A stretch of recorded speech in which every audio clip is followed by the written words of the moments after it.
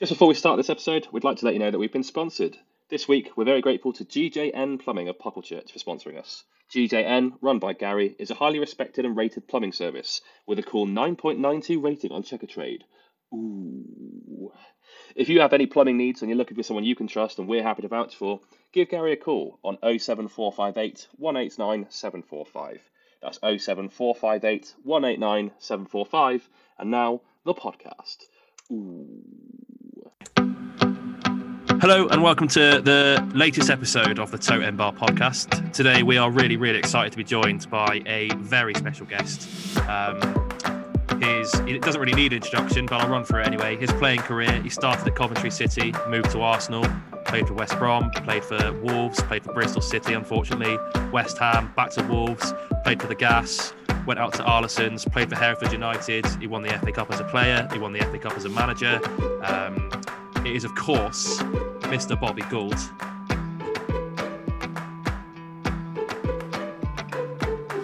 Hello. Hi, Bobby. How are you? This is terrible. Oh, well, can I buy Luke? Yeah. Luke, I'm gonna make an offer for you, pal. Yeah, I'm free of charge for you as always. Don't worry about that. Free? Yeah, absolutely. I've just looked in.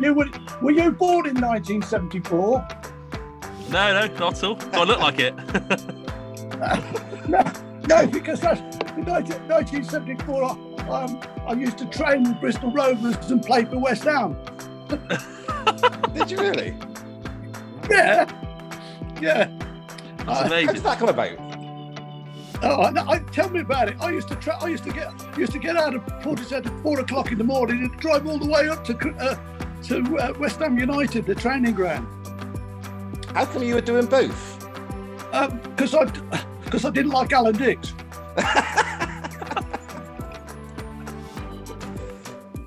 That's amazing. No, and then what happened was I got with Don Megson because I was commuting for like 18 months, 2 years up to West Ham, and they said, "Oh, come and join us in training in the park at just by Eastville and everything." So that's how it came about that I joined Bristol Rovers later on. Wow. Well, just to let you know who we got. So we got Luke. He's the one with the funny moustache. And we got. I'll never forget his face. I don't worry. I'll have that on everyone. I'm not good on names, Luke, but I'm good on faces. And then we got Charlie. He's the younger. We normally got Ollie, but Ollie unfortunately has had a positive COVID test. Oh, and he's taking isolation to the extreme. I think he's. You can't send it through phones, can you? No. Although, he's had to go and get another. Is that the bastard that's ill? Yeah. No, that's Charlie. Oh, Charlie's all right. Yeah. Yeah, no, Ollie's gone to get a COVID test, so he might be joining us later. He might not, depending on how long that takes. Okay, no problems. So how long do you usually go on for?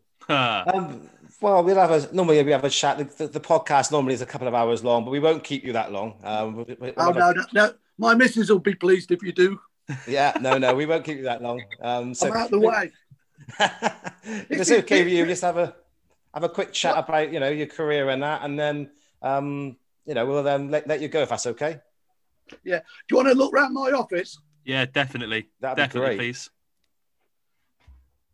This is the family side. So we're going round, and that's the window. I jump out of there. I don't know how many times. Yeah. That's the family corner. Now we start to come into the football area. That's Arsenal. And then we're coming all the way round. There's a book. I've got 100 books left if you want one. I got 2 manager of the months. Barclays up there. And then I've got, there we coming all the way round. Can you see them? Because I can't. No, we've lost your video there. Okay. There we go. You're back. Okay. What do I put? Okay or later? Yeah, you're fine now. Absolutely, you can just leave it. You're fine.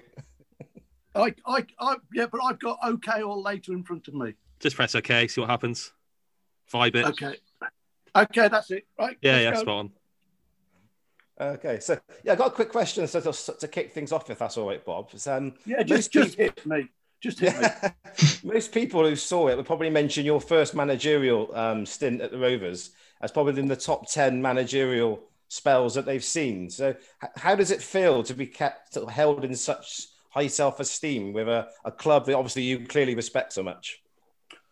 In football, you grow to know about football clubs, and throughout my career, it's been phenomenal, really. And I've always dictated where I wanted to go. And with Bristol Rovers, there was a period where I was training with Don Megson and the players. I had the opportunity to see it from another angle. And when the time came right to go to Bristol Rovers, I jumped very, very, very quickly. And it was a wonderful experience. It's something that's always remained in my heart wherever I went. I left Bristol Rovers to go to Wimbledon, and the success I had at Wimbledon was there. A lovely story with Brian Clough. I had a secretary, which was unusual at Bristol Rovers, and I phoned up. I got her to phone Brian Clough. And it took her 84 calls to get him. And after the 84th call, the young lady came running up. I've got Brian Clough. That's great. So I went on the phone to Brian Clough. I said, Brian, I'm a young manager coming into the game. What would you recommend? He says, first thing I'd do, young man, is call me Mr. Clough. Second thing, young man, is make sure you get your backroom staff right. Well, it took me 9 to 10 years to do that. And once I did, I won the FA Cup. And amazing. That little thing from Cloughie was just unbelievable. And I phoned it back. I said, Cloughie, what can I do? He says, I've got I'd like you to come out and play in the testimonial. What are you going to charge? He said, the only thing I'm going to charge, Goldie, is that your physiotherapist gives my feet a cuddle and a tickle. So we got Nottingham Forest now to Eastville for Cloughie's feet to be tickled.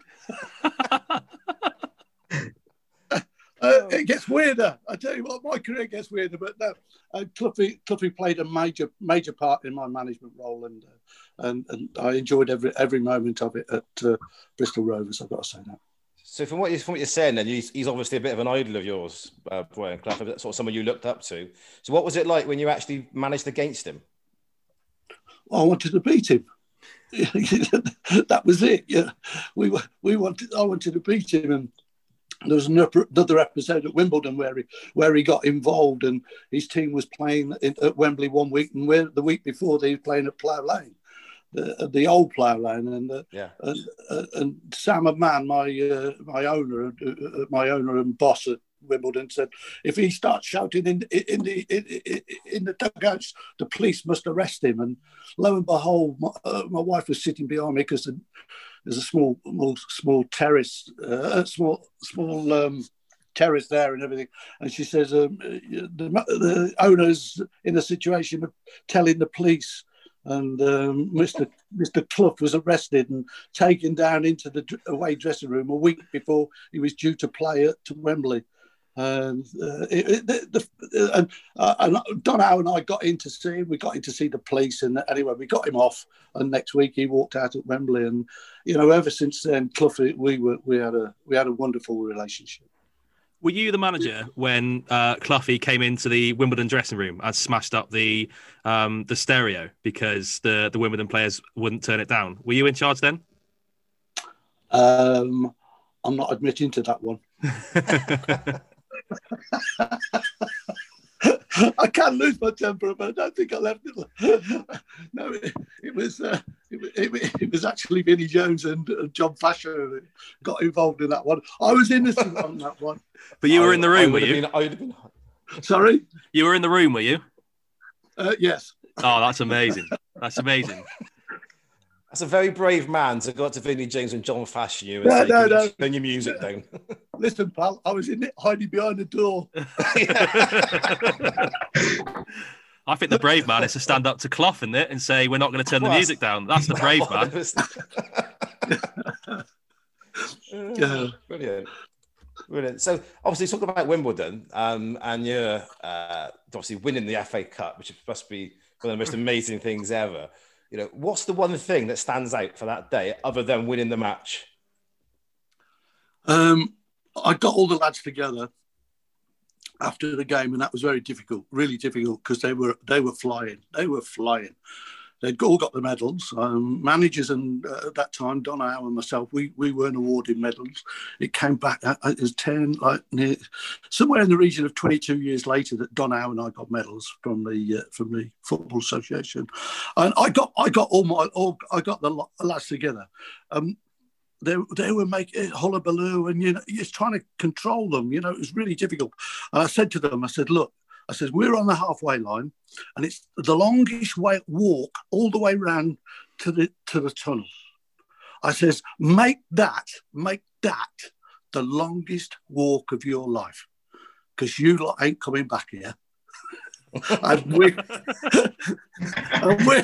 going to enjoy that. We're going to enjoy it, and we did. We all walked, and it was a slow walk. We walked to the South Terrace, and the supporters were fantastic.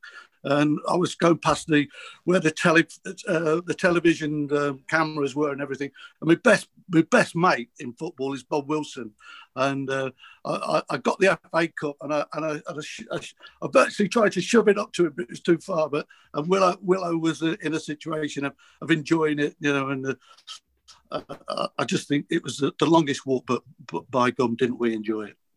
Yeah, it's one of the first cup finals I can remember as a kid watching, and I'll never forget the goal. Lovie Sanchez dove in header.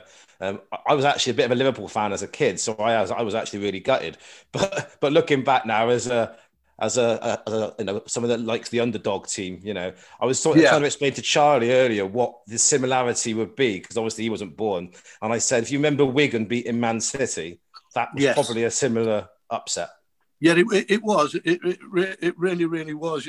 And the greatest thing was, and people didn't realise that season, we had 84% of our goals scored from dead ball movements, if you understand what I'm saying. Mm-hmm. And Dennis Wise was the instigator with the delivery. He could deliver a ball into the areas which was going to be a problem for any team. And Laurie Sanchez was in the right position and just skimmed into the top corner. But the thing that gets lost, though, lads, is that Dave Besson actually became the first goalkeeper to save a penalty at Wembley, and was my team captain. Yeah. And it was, so there's a lovely story here, because, so Laurie Sanchez scores a goal. So I've got the ball. The referee gives me the ball. So I walk into the tunnel. We go into the dressing room, and Laurie Sanchez sits there with a great big, in the dressing room, great big broad grin and everything. And he was like pulling me towards him. I said, I've got bad news for you, Sanchez. He says, what's that? I said, well, David Besson is the first goalkeeper to ever save a penalty at Wembley, and I'm going to present him with the ball. And Sanchez has never forgotten me yet. Never forgiven you. So if Sanchez keeps saying to me every time I say, where's my ball?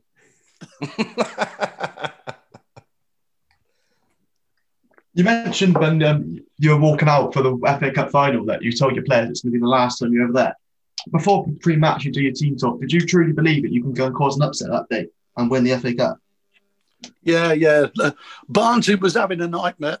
Barnsley was having a season and a half. John Barnsley, a wonderful player, great balance, great distribution. What Don Howe came in on the Friday morning, he said, Goldie, he says, we've got to change it. I said, can't change it. He says, we've got to change it. He says, we got to leave. Alan Court was playing wide right. Dennis Wise was playing wide left. He says, we've got to change the two wide men. He says, because every time Liverpool want to look up, they get the ball to Barnes. Now, we got Dennis Wise, who can deliver a ball, and he can run all day long. And what Don did, he shoved him in front of John Barnes, and Clive Goodyear, well, we used to call him Winko, because he was like a wing pilot and all that.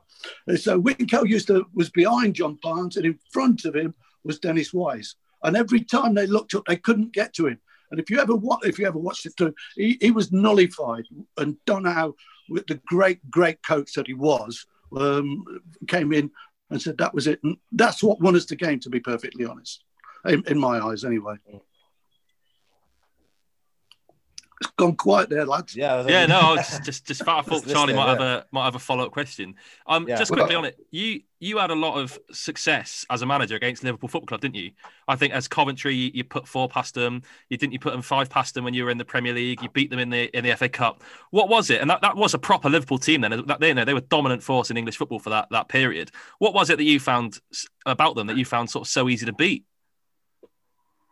I just felt that when Don Howe and Bobby Gould went to Wimbledon, it was sacrilege, really, because they were in a situation of being very raw. Dave Bassett he'd done a great job with them. Never underestimate what Dave Bassett did, and going all the way through. And what we inherited was players that wanted to learn. They wanted to understand what the game was, and that was the basis. That was the basis of us trying to beat the big boys, and we took them on. And what they couldn't handle, was the long ball game. And if you look at Liverpool, their 2 centre halves on the day of the match, both had headbands on them. They'd been practicing during the week, and they'd both cut their eyes. No way. Anyway, so okay, we tried, but there was a part of the education where, like at Bristol Rovers, at Coventry City, wherever I managed, I wanted my teams to be professional. I wanted them to be proud of being a professional footballer, and that they weren't going to be young urchins, as I called them. And that's what Wimbledon were. I had to nullify that, and Don was there to assist me. And if you look at all the lads from Wimbledon, they all went on to have very, very, very good careers wherever they went. So you mentioned Dennis Wise and how good he was from a dead ball. Do you reckon in your career, both playing and managing, he's the best player you've ever seen from a dead ball situation? Oh, what a great question that is. It's. I've got to say it's developed over the last 20, 40 years. To see these players deliver balls, and the beauty of it is the ball is dead. Yeah. And you can practice week in, week out, and you go out and they've got these models of players that they can stick in any area that they actually want. And what player, if you study the lads that are good technicians, there's a lad down at Southampton at the moment, his name just slips me at the moment, but he's been putting them in the top corners. And you've got to say that is practice makes perfect. And that is wonderful. Talking about penalties, I played. If you go look in your history books, I played at Coventry with a lad called Ronnie Farmer, who was born in Guernsey, went to Nottingham Forest. Jimmy Hill bought him at Coventry City, and he was the greatest penalty taker I ever saw. I was there from a kid of 16, 17 at Coventry, and he never, ever missed a penalty. The only trouble he got into was with the groundsman at Highfield Road, Eric Smith, because he used to go out and practice for hour and hour. And Alex Smith, the groundsman, would be sat in the dugout crying because he'd left a mark on the penalty spot. Right, yeah. You mentioned how you reckon how it's developed, how people take set pieces over the time, man. But if Dennis Wise was playing today, do you think he would still be one of the best around? Or do you think he was more suited to playing back then? Yeah, I have no shadow of a doubt about that. We used to have cross countries and run to Epic Forest and all the running and everything we used to do, and he was the best runner. He was brilliant, and he really was. And it was a pleasure to behold. And he went on. Another lad that went on to have another great life out of football, and he enjoyed every moment with it. But as an athlete, first class. Who would you say is the best player you've managed? Cool, blimey. How many hours you got for this program? As many as it takes. One of the best lads I ever had was where is it? Where was it? It was at Coventry City. Trevor Peake, and I bought him. I thought from Lincoln to take him to Coventry City, and when he walked into the office, I thought I brought the wrong player. He stood there, and I thought, "What's your name?" I said, "Trevor Peake." I said, "No." I said, "I'm ever so sorry." I said, "But I think I got the wrong player." He burst out into laughter, and I did. And he said, "No, I am number 6 at Lincoln." I said, "That's it." And Trevor Peake, he was a great defender. You know, he was up there with the Bobby Moores and all that. When I just, you know, he came through to Coventry City, and fully enough, he lived just outside Coventry, a place called Bedworth, and Peaky was a lovely person. You'd want to be around in his company every day, like I like being with you lads every day, you know, for 2 or 3 hours. Yeah, it's liking people and enjoying and knowing their knowledge, what they've got about the game of football. You mentioned Sam Hammam as well earlier. What was he like? Because he was not your average owner, was he? He was a terror. a terror. Yeah. But he brought. Hold on, that's the wife. He was somebody very, very special, because he bought a football club and he owned a football club. And I wrote my first programme notes, and in the first league game at Plough Lane. And before the kick-off, I was in my office, and, you know, you're not always in the dressing room. Leave that to Donna or whoever's looking after them. And I sat there, and all of a sudden, he came bursting into my office, and he threw the first match programme. I put my notes in, and I put, and my players will give the best for everybody. And he pointed at my play, and he says, You will never, ever say that. They are my players. They are my players. I buy them. I pay for them. You train them. And that was it. I had a bollocking before the kick-off of the first game. And I'd never seen anything like that, because everybody else had been chairmen, haven't they? You know, they'd been chairmen. But to have an owner at the club as well was... It was an experience. I've got to say that it was an experience. That's why that's great, pal. I'm not sure I got angry with like a Jose Mourinho or Jurgen Klopp. There, someone bursted in saying that. I'd love Sam and Man to be across the Tottenham. I would follow that with every pen and paper I could. It would be brilliant. Did you ever work for any other sort of dodgy chairman? Obviously, you were at a time where the sort of you sort of managed the bridge between the two eras, didn't you? When it was sort of local businessmen owned football clubs, and then the money came in towards the back end of your managerial career. But you took over Rovers just after the match fixing scandal the first time, and there were plenty of dodgy chairmen in the lower leagues. Did you ever work under any other dodgy chairman, or did you ever hear any amazing stories? Oh, you always hear stories and everything, but it's putting your finger on the actually on the trumpet, as you might say. And people, it is a money where a lot of cash has changed hands, and people, and that's a fact of life, and it happens everywhere. You know, you look what we're going through at the moment, and what some people are doing on Twitter and everything else is trying to earn money, you know, and steal money from people. And I'm a person that, you know, I was brought up with a lovely family. My dad and my mum. My dad lost his eyesight when I was 16 years of age, and we, you know, it wasn't an easy life. It wasn't an easy life. You know, I was born 1946, just after World War. I remember going to the shops across the road, and we used to have a ration book, and my mum used to be able to, after work all week, to pay for the food and everything. But unfortunately, the financial people out there at the moment, it's not good, and so somewhere along the line, football perhaps at certain times in the good and in the bad. The people have to look back and say, no, that wasn't a good time for that, but this is a good time.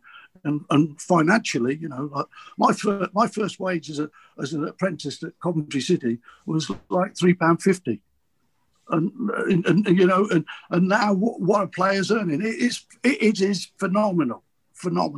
But that's what football's given to everybody. And I wouldn't be sat here with you lads now talking to you if I hadn't negotiated and looked at how much am I being paid.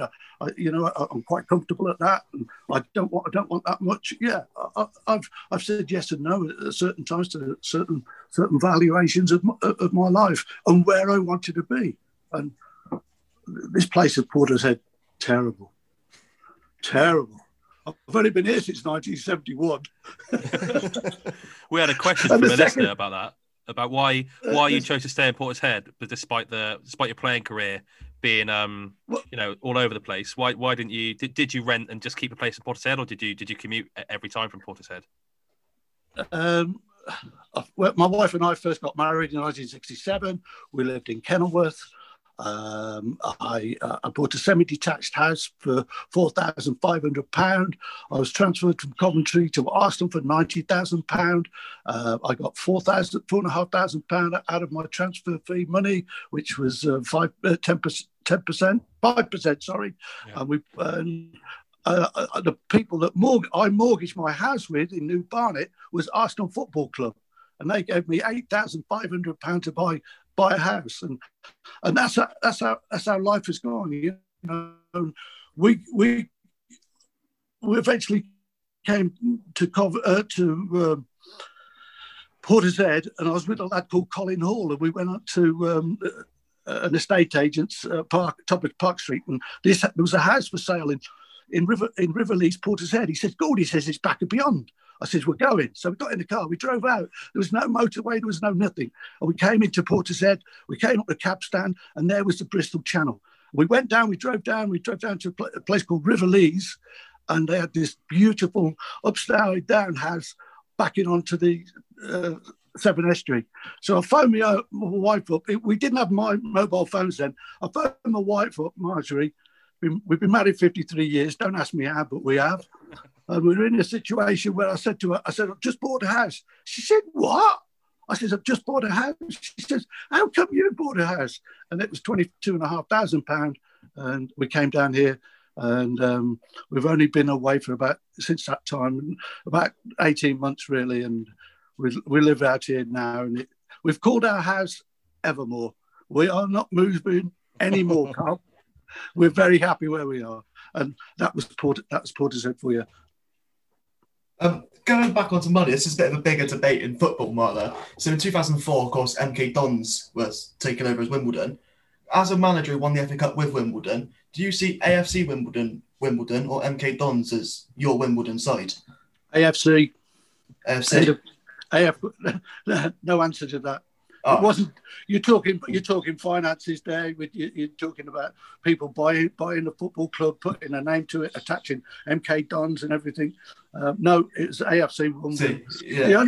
The only situation is I can't get in to see the new ground at the moment, so I'm just waiting for a free ticket to get up there. Just going back now, so moving away from Wimbledon, going back to Rovers. I was there for the last ever game at Eastville. I believe you were the manager at the time. What was that like? It's very. You mean when we went over to Azteca Twerton? Yeah. to try and lead from the front. It was the World Cup at the time, and the finances weren't right and everything else, and we had to make sure that we were doing the right thing and going over to Azteca Twerton, and we had to go because of the financial situation.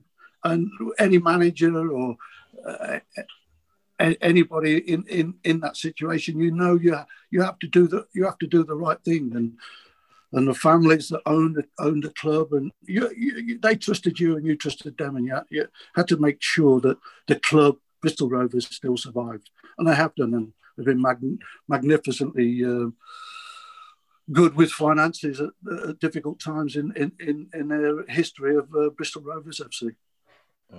Yeah, I can remember being on the tote end. I was about 8 or 9, I think, and there was it's Chesterfield, I believe, drew 0-0. It was an awful game of football.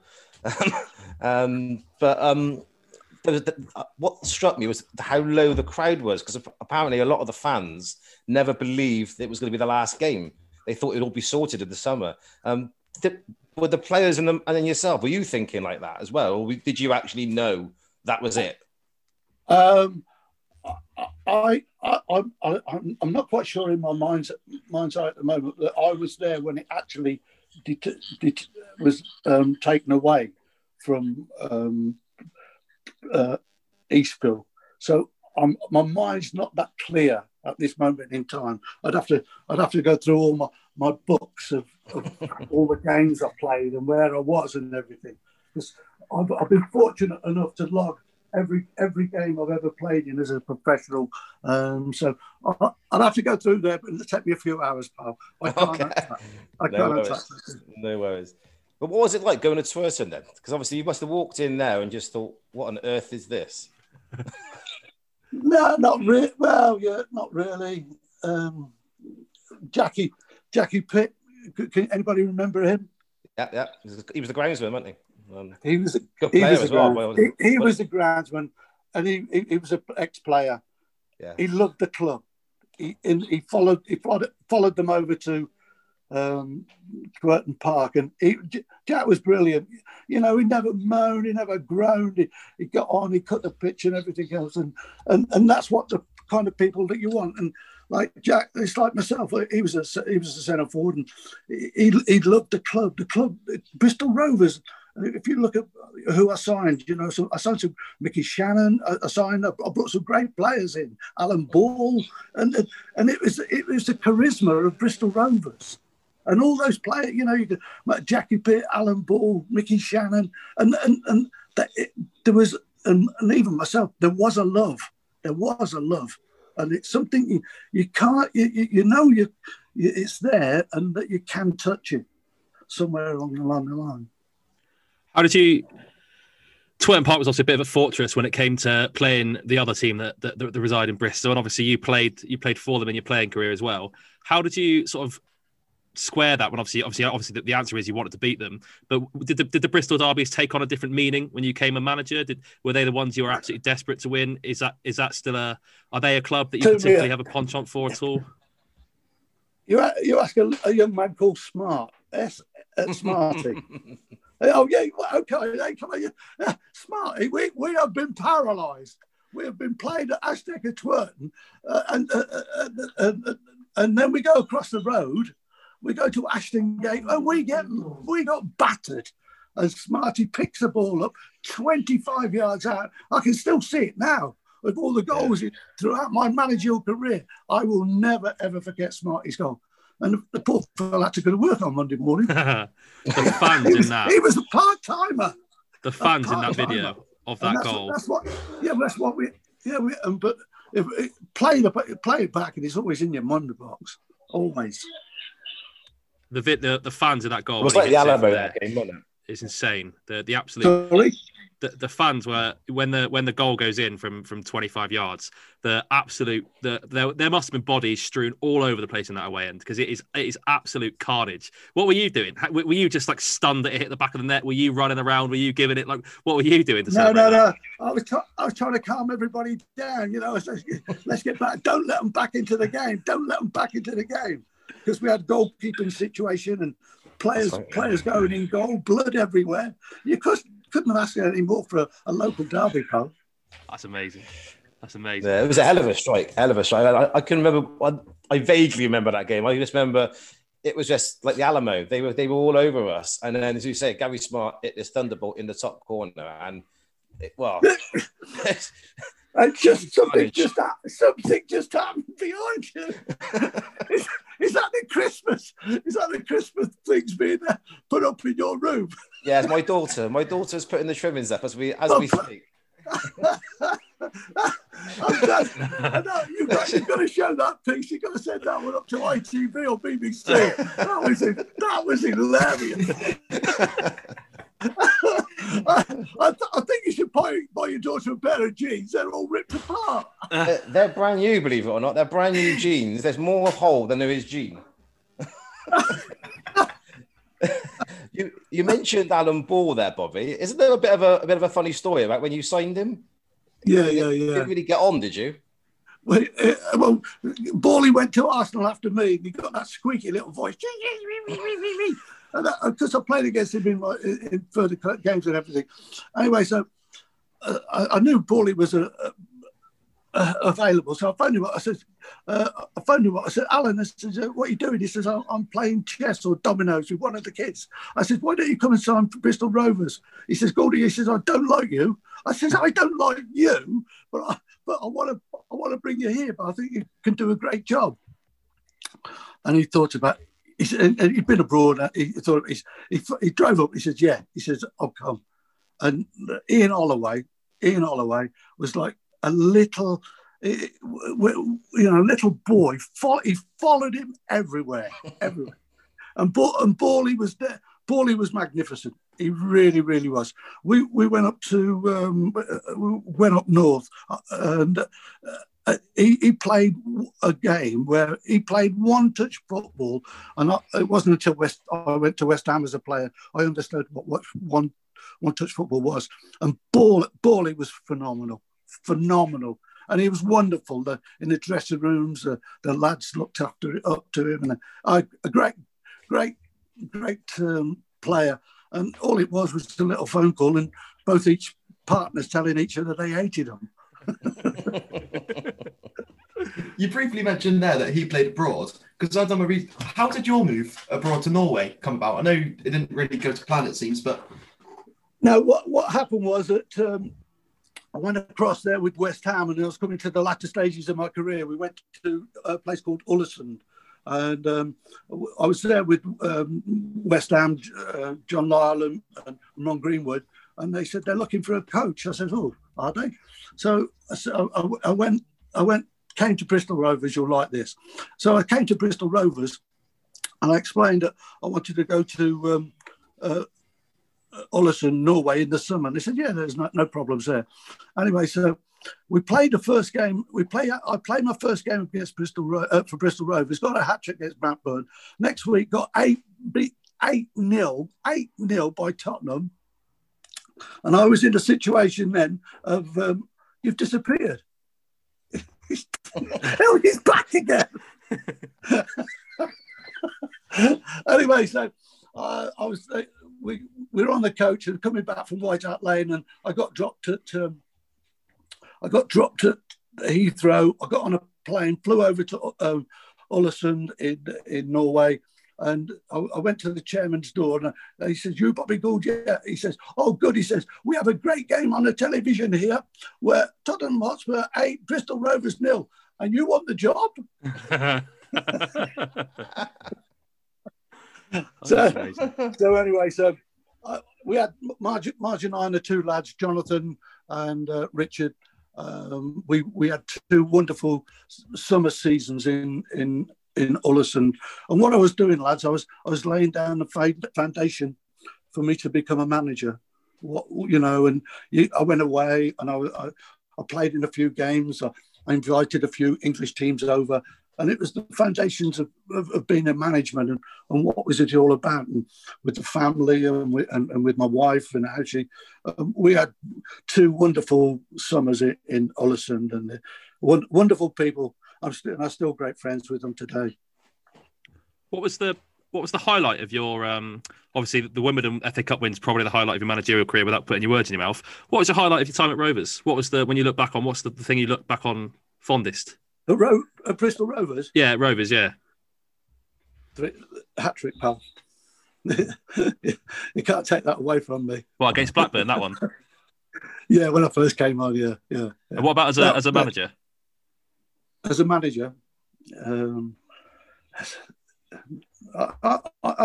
Smarty's goal against Bristol City's got to be up there. It's got to be up there. You look back over your history, I've got an office full of everything, and I just think that how lucky I am. But I bloody worked hard.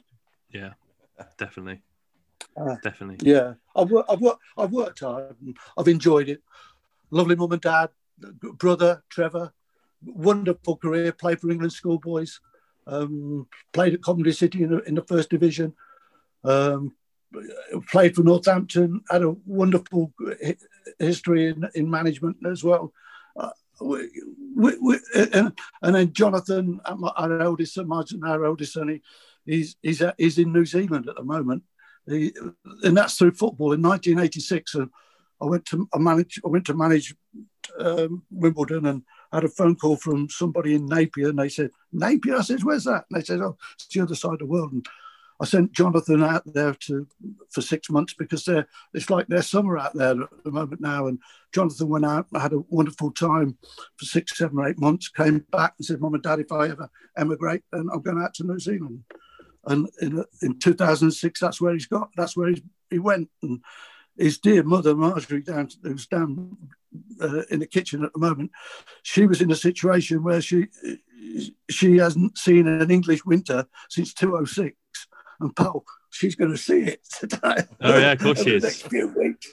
Yeah, because we can't get out there, but there we are. And then we've got a lovely, wonderful son, Richard. He's a CEO at Surrey Cricket Club. He actually worked for Bristol City during a period of his time, and then he went to Somerset as a CEO out there. So sport has been brilliant for the Gould family. We've delved in many areas, but we've all worked hard. I've got to say that. Obviously, you managed Wales, didn't you, for a little bit as well? What was the big difference between managing internationally and managing at club level?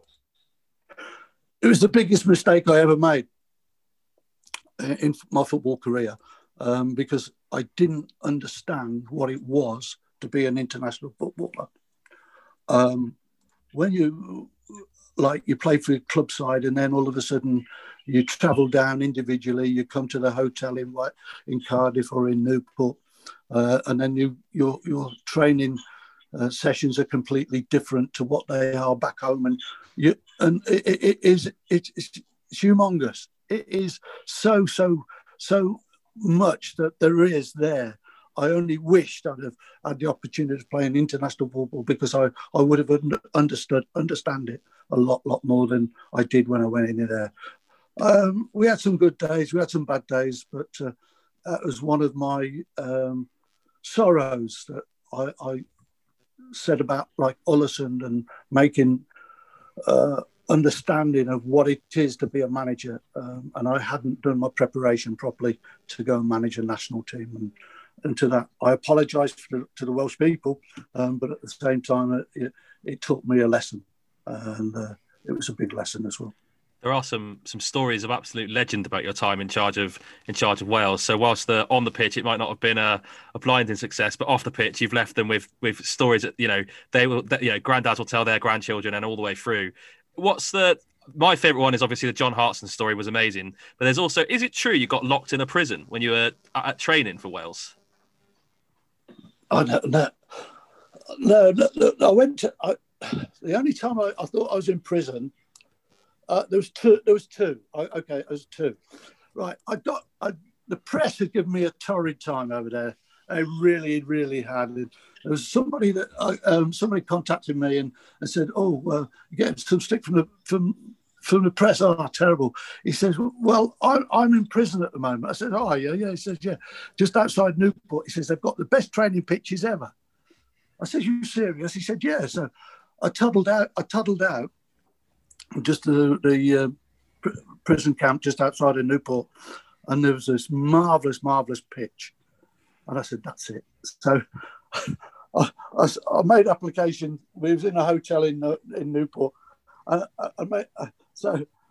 made us train there. It was fabulous, but the press couldn't get in. And they didn't see the funny side of that. Anyway, that was perfect. It was for me, pal, I tell you.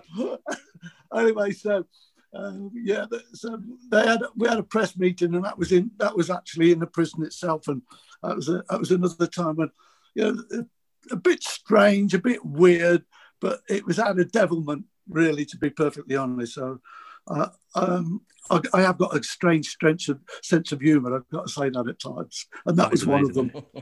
Did you sub yourself on in a Welsh friendly? Did you come on and play at half time, or did you give yourself 20 minutes during a Wales game? I read that somewhere. That was it. Yeah, that was in Cumbrae. I played with Ryan Giggs and everything. That was part of my experience. Like I hadn't played with Ryan Giggs, and if you had to learn these lessons, and Giggs is a great lad. He's doing a great job at the moment, and it's their understanding. They have to realise, and they know what it's all about and everything else. And I was innocent Joe. I love your story about your time with Wales. Is you've got a women's international cap. How did that one come about? Well, at this in the time during 1996 to 2000, ladies football was taking off, and I contributed quite a lot to the ladies' challenges of getting. I gave them a manager and everything else, so I was fully responsible. And when I left, they made a lovely gesture. They gave me a Welsh cap. Oh, okay. So that was it. That was a contribution from the ladies' Welsh football. I don't think the lads gave me a cap though.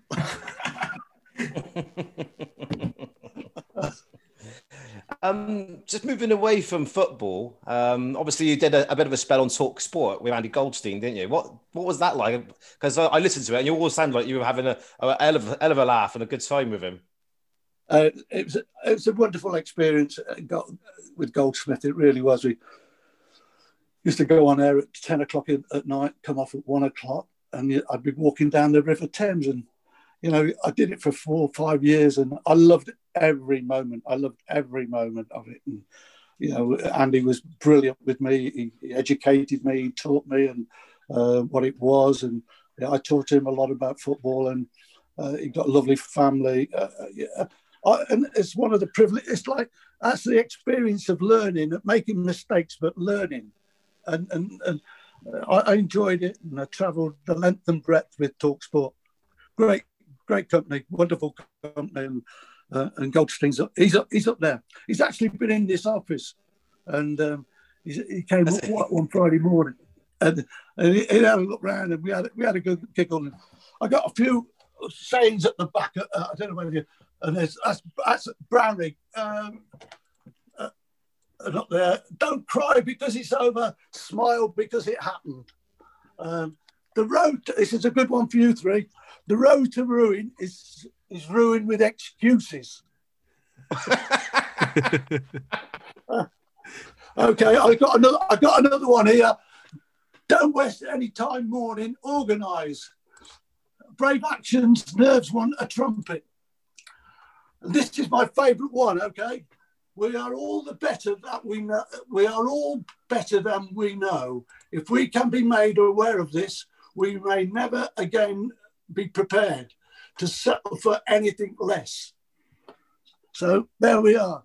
So I come in every day and look at them words. And just have a good look. Have a good look round. It's all right. I want to bring you back onto the FA Cup briefly because I'm, of course, younger than everyone else here. And during my time following football, the FA Cup it doesn't really mean as much to me as it probably does to the rest of you. Do you feel that the FA Cup magic or the love for the competition is dying out? I don't know, because I feel that teams don't really try as much. I feel the big team.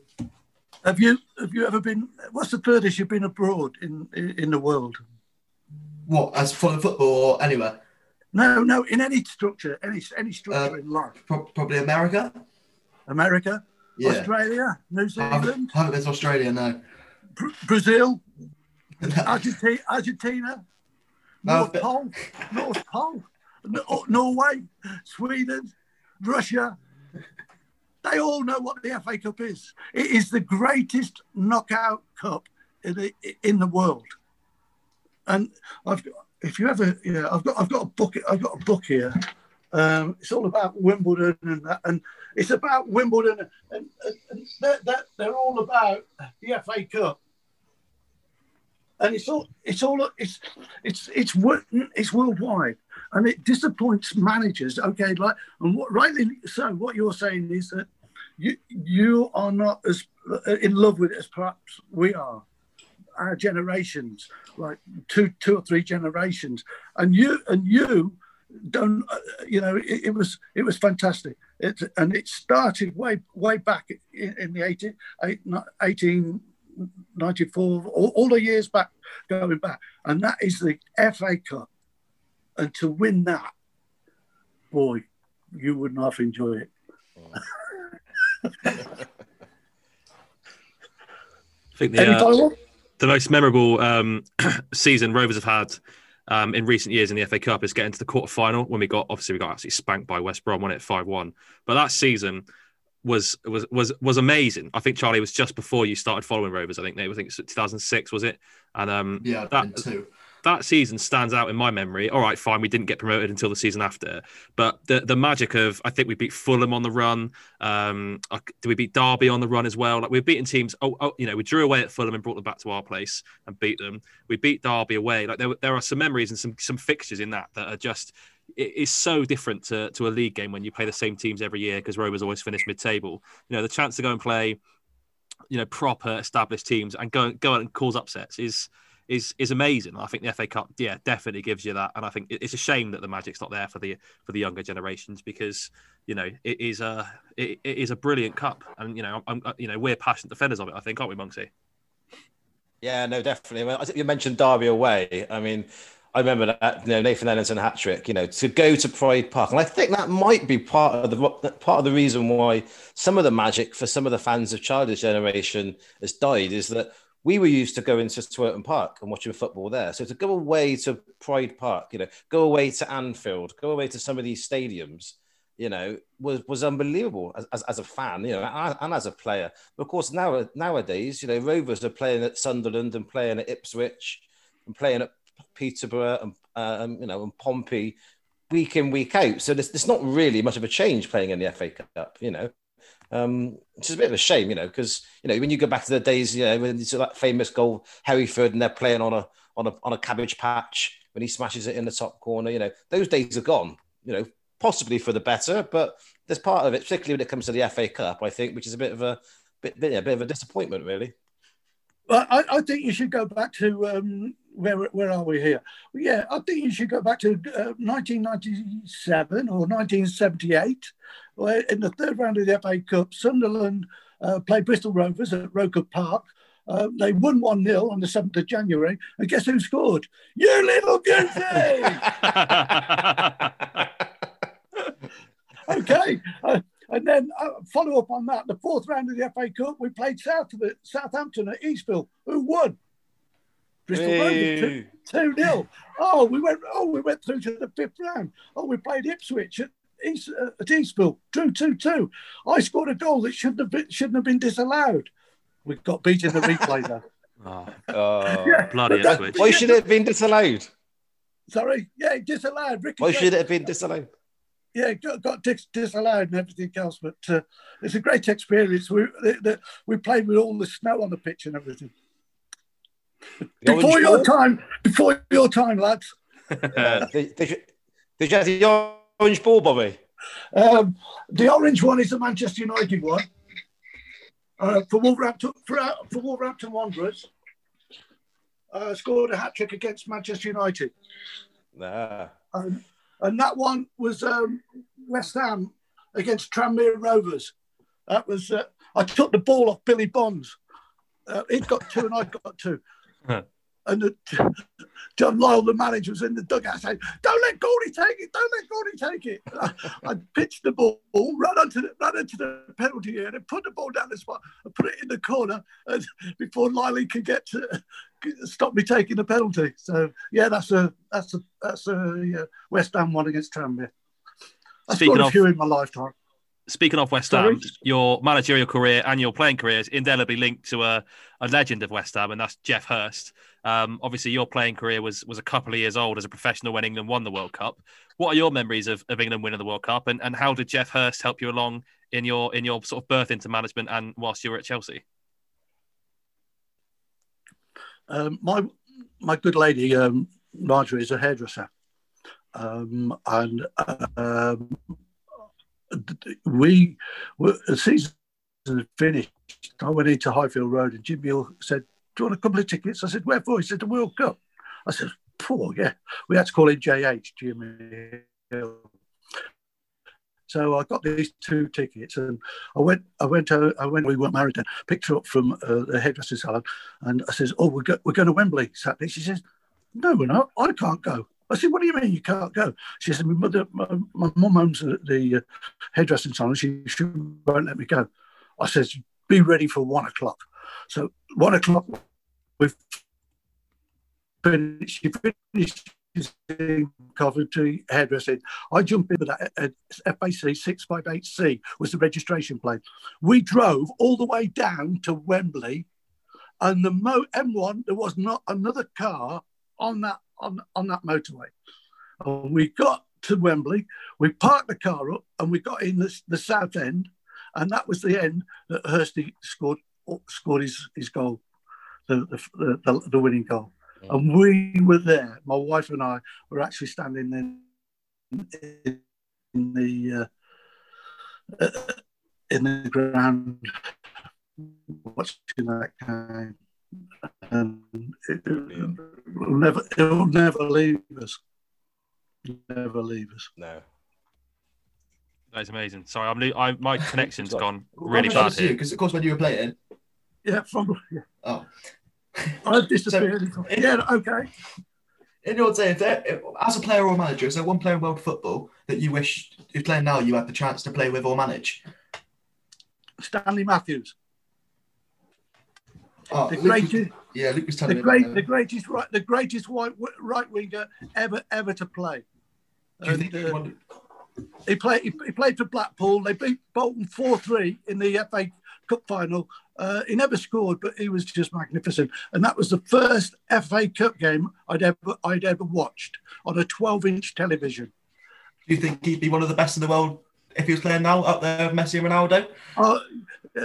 Well, they're all playing this diabolical system at the moment, and that doesn't include outside right and outside left. Stanley Matthews was an outside right. They're not wing backs or whatever they are these days. God knows. But I'm not happy with them, I'll tell you that. But even Stanley Matthews, and there's a fella called Tom Finney as well. They were brilliant wingers, and they got great ball control. They've got delivery and everything else. Marvellous footballers, and Stanley Matthews is up there. Okay. Stanley Matthews, just touching on him, the Stanley Matthews FA Cup final. I feel sorry, I don't even know the guy's name, but the player who they won it 4-3. A guy got a hat trick, and the FA Cup final still known as the Stanley Matthews final. Didn't score a goal, which is amazing. But he also won the Ballon d'Or. It was Stan Mortensen who was the centre forward. Yeah. Poor him. Sorry. Scored a hat trick in the FA Cup final. Sorry to interrupt. Go on. That's all right. And amazing. Yeah. But Stanley Matthews had made them all. Yeah, absolutely. Yeah.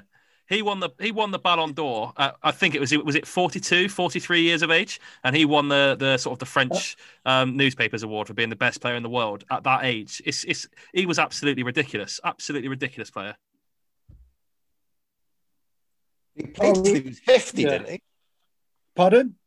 He played till he was 50. Oh yeah. Stanley He Matthews? went until he was 50. He was magnificent. He used to travel he used to train on the beach in the afternoon. He'd do his training in the morning. He used to go running on the beach in the afternoon to build his stamina and everything. Fantastic. And a lovely person, lovely man. I met him on several occasions. Great privilege. Away from football, Bobby, obviously you like your cricket, don't you, as well? And I know you said you're still playing. You've obviously had a chance to use the new bat yet, which Jonathan was sending over.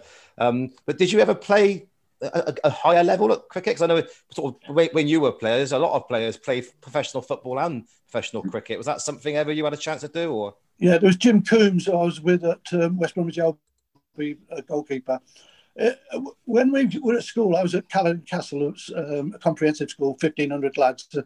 We had the opportunity to, we would, you'd either go to the Binley pit where we had the opportunity to go to Edgbaston and look at the grandstand there.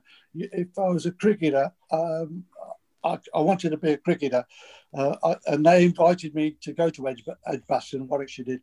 But it was too far to travel, and I didn't want to take up that every day in, every day out. And so, yeah, I had the opportunity to play at Warwickshire, but in the second team and everything, but it never matured. But I do love my cricket, I've got to say that. Yeah, so what are you more, a batsman or a bowler? Oh, I'm an all-rounder, pal. I'm wicket keeper as well. And it's funny enough that Richard, our youngest lad, he's CEO of Surrey, and I go and join up there.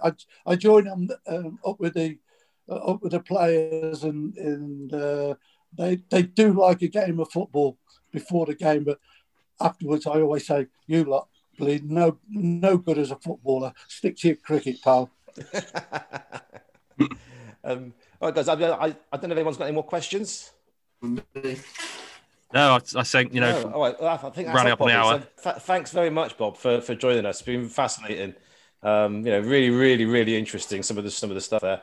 So thank you very much. Thanks for inviting me. And in what we're suffering at the moment, pal, just keep breathing. That's the best thing to do. The bare minimum, innit, Bob? The bare minimum. Thank you. Thank you so much, Bobby. God bless. God bless you all. Thanks ever so much. Cheers, Bobby. Thanks for your time.